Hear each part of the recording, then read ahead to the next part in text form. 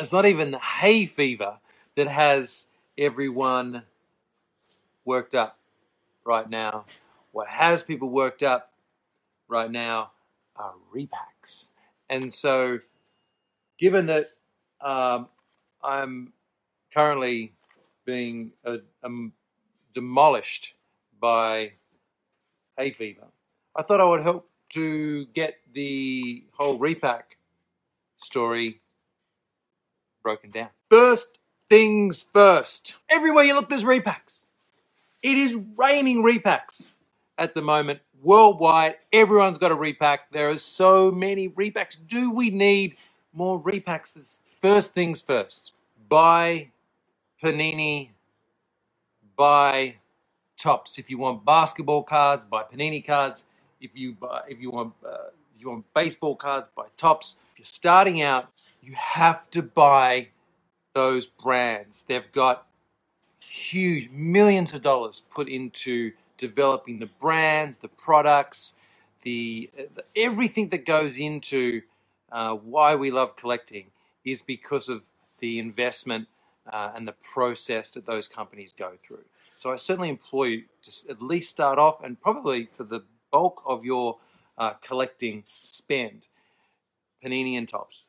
There's a reason these guys are on top. So why would someone buy a repack? And a lot of people do. They're even at the lowest level, they're our bestseller, and I'm sure they're most companies' bestsellers.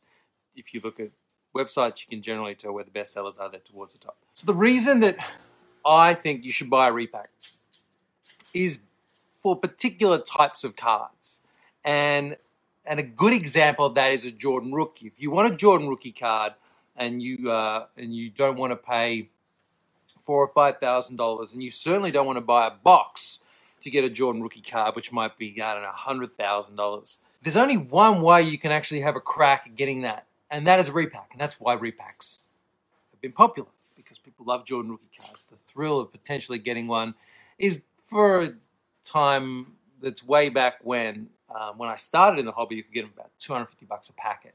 And customer back in the early 90s, I remember getting a Barkley in a packet, which was huge. Even a more recent example, if you want a Kobe Bryant on-card auto, well, you're going to have to go for a repack. A lot of that stuff's $2,000 a plus a box. It's boxes that were maybe like $300 or $400, $2,000 plus for a cheap one if you want a decent chance at a Kobe auto. So if you want a Kobe autograph, particularly when it's on card, likelihood is now you're going to be reaching out for a repack. And of course, the repack is probably not going to be as expensive as the Jordan Rookie, but even if you want to get a Zion Williamson Prism Rookie card, you're going to need to look at maybe $1,000 to get yourself into a potential for a Zion Rookie card.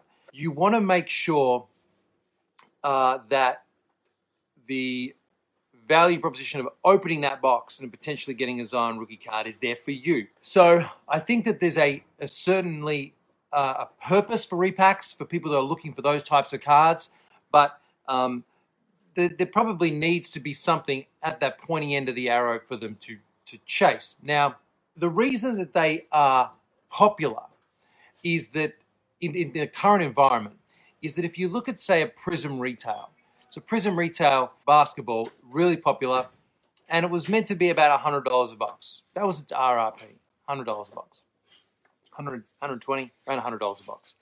So right now, at $1,000 plus a box, Prism Retail represents about a 900% markup over its RRP. When you compare that for a Zion Rookie Prism, when you compare that against a repack product, might be $200 or $300, you're looking at maybe a 25% to 70% markup of over RRP, which is the cost to the creator of that repack to purchase that content for the repack. The value proposition throughout that run for the Zion Prism Rookie, currently, if you just after that card, currently exists at a better value proposition in a repack.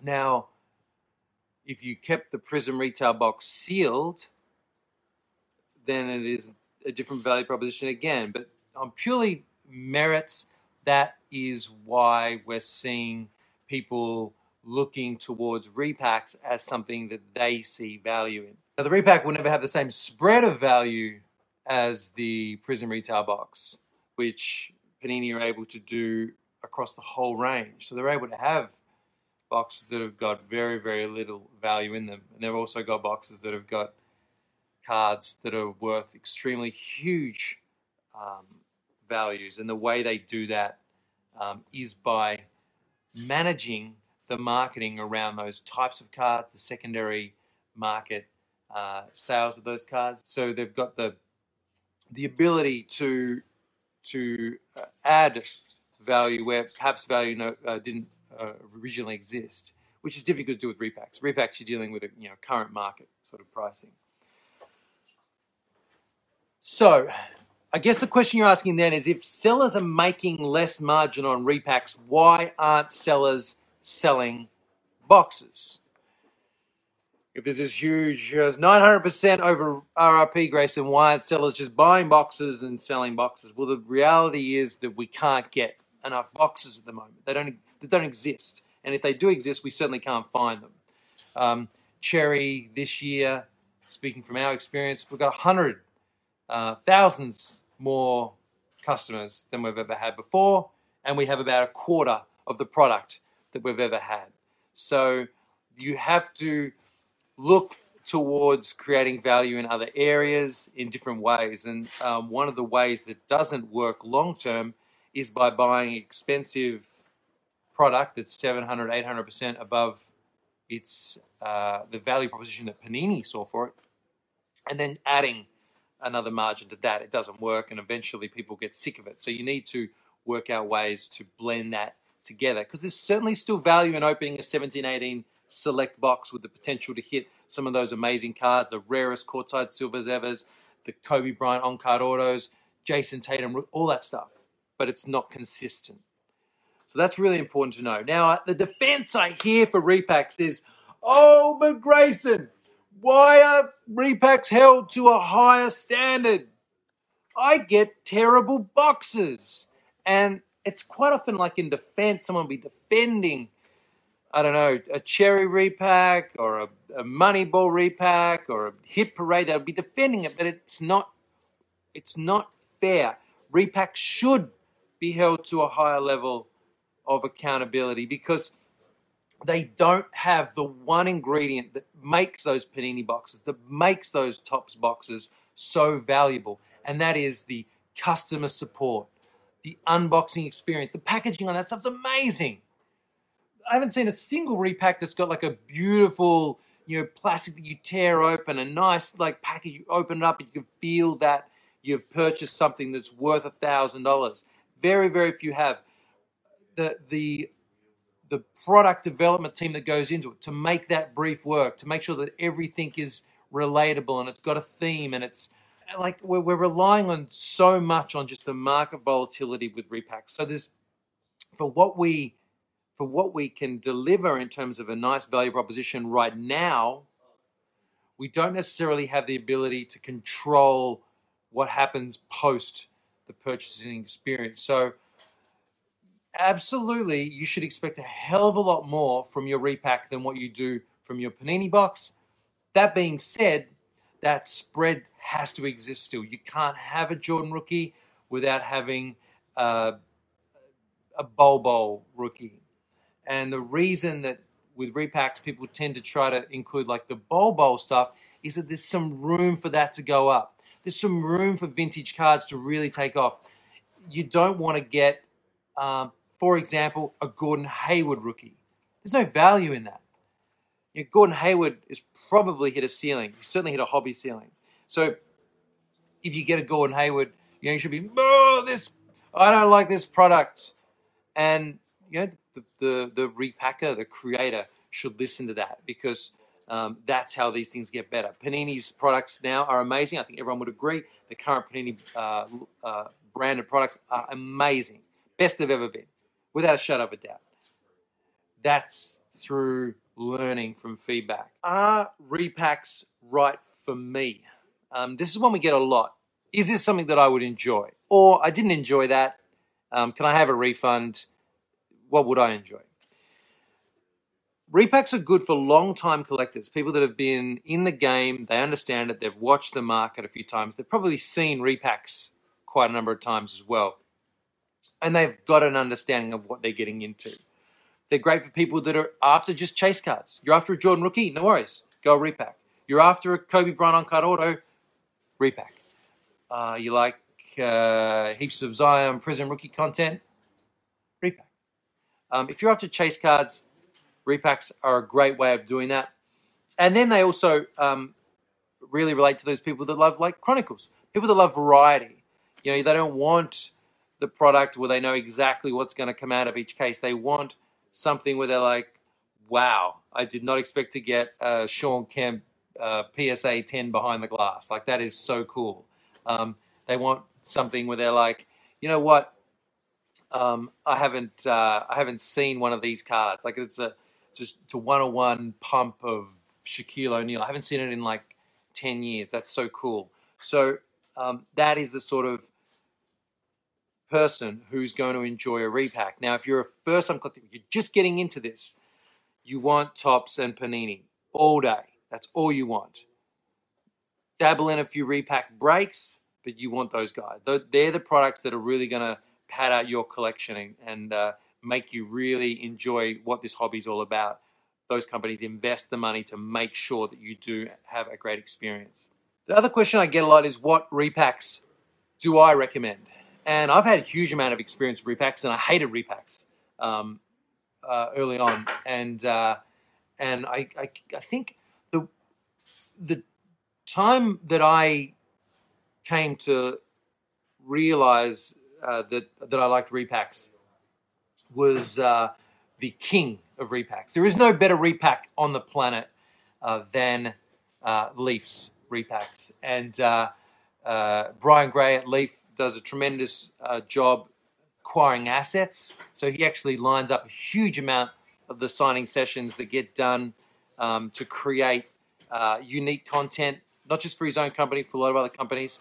And therefore, he's in a position where he's got a lower cost of entry on a lot of that stuff. He can put it in his products for a much lower cost than what we can, than what anyone else can. He's got control over that manufacturing process. So he kind of sits between a real manufacturer and a repacker for some of his products. And I think that adds a huge amount of value. Also includes a lot of original content, sketch art, which is really cool, and original cards of key players, which have not necessarily seen huge secondary market increases, but they add value to the whole process, which I think is really cool. I got a Leaf Best of Basketball very early on. I maybe spent $1,000. I can't remember. About 500. And I got a LeBron James Chrome Rookie graded 8.5. And at the time, I was like, "What's this worth?" It was like $300. I was like, "Oh God!" It's like, really? That's all I get out of this stuff? And so I've got that card still, and it's worth like, I don't know, like 7,000 or 8,000 now, which is one of the most amazing things that, as someone who's now created a lot of repacks and seen a lot of repacks, that you notice. We can't put the products in that we had in our repacks 2 years ago because they've gone up 10 times. Like, we can't put the same products in that we can in our repacks earlier this year because they've gone up 5 times. So to think that that value proposition that you put together is literally like 5 or 6 times what the cost was then is really, it's a great feeling. It fills you with a huge amount of joy and some regret, but mainly joy. There was a Luka in our last set that we needed like an $8,000 card, and it was like right on the mark, but I was certain it was going to be worth more than 8,000. And so we put it in. I think we had 5,000 to play with. So we were already losing, and now that card's like worth like 20,000, which is really cool as well. But it's an example of how this works. The next best, without a shadow of a doubt, is Hit Parade. Hit Parade is the brainchild of Adam Martin at Card World. It is so good. Hit Parade is so good that Adam has completely changed his revenue structure of that business. He's gone from having the largest inventory of sports trading cards on the planet to having a reasonable inventory and then a huge inventory of Hit Parade products. Short runs, God tier cards, great value, great customer support, great social engagement. Hit Parade is the bar of manufactured products that had to have gone through from a manufacturer to a seller. And that's important, and it's hard, because when you say to me, what repack should I buy? I'll tell you the most important thing. The less hands that repack goes through before it gets to the customer, the better value you're going to get. You can't add 10, 15% wholesale margin and then a 25% to 35%, maybe more retail margin and not get a higher number. It adds up. If you're going directly to a manufacturer, maybe they're doing it direct at 25, 35%. If you're getting it from a secondary party, it's got at least 40%. If it's got less than 40%, they're not eating. So if you can go straight to the manufacturer, that is absolutely going to be your best value. Not necessarily moving forward. Maybe they nailed it. Maybe the product just nailed it. Heaps of cards that have gone up in value. But at that exact time, when that product is made available for sale, the margin on a direct-to-manufacturer version is lower than it is on any other repack. That is a fact. Hit Parade's still number one.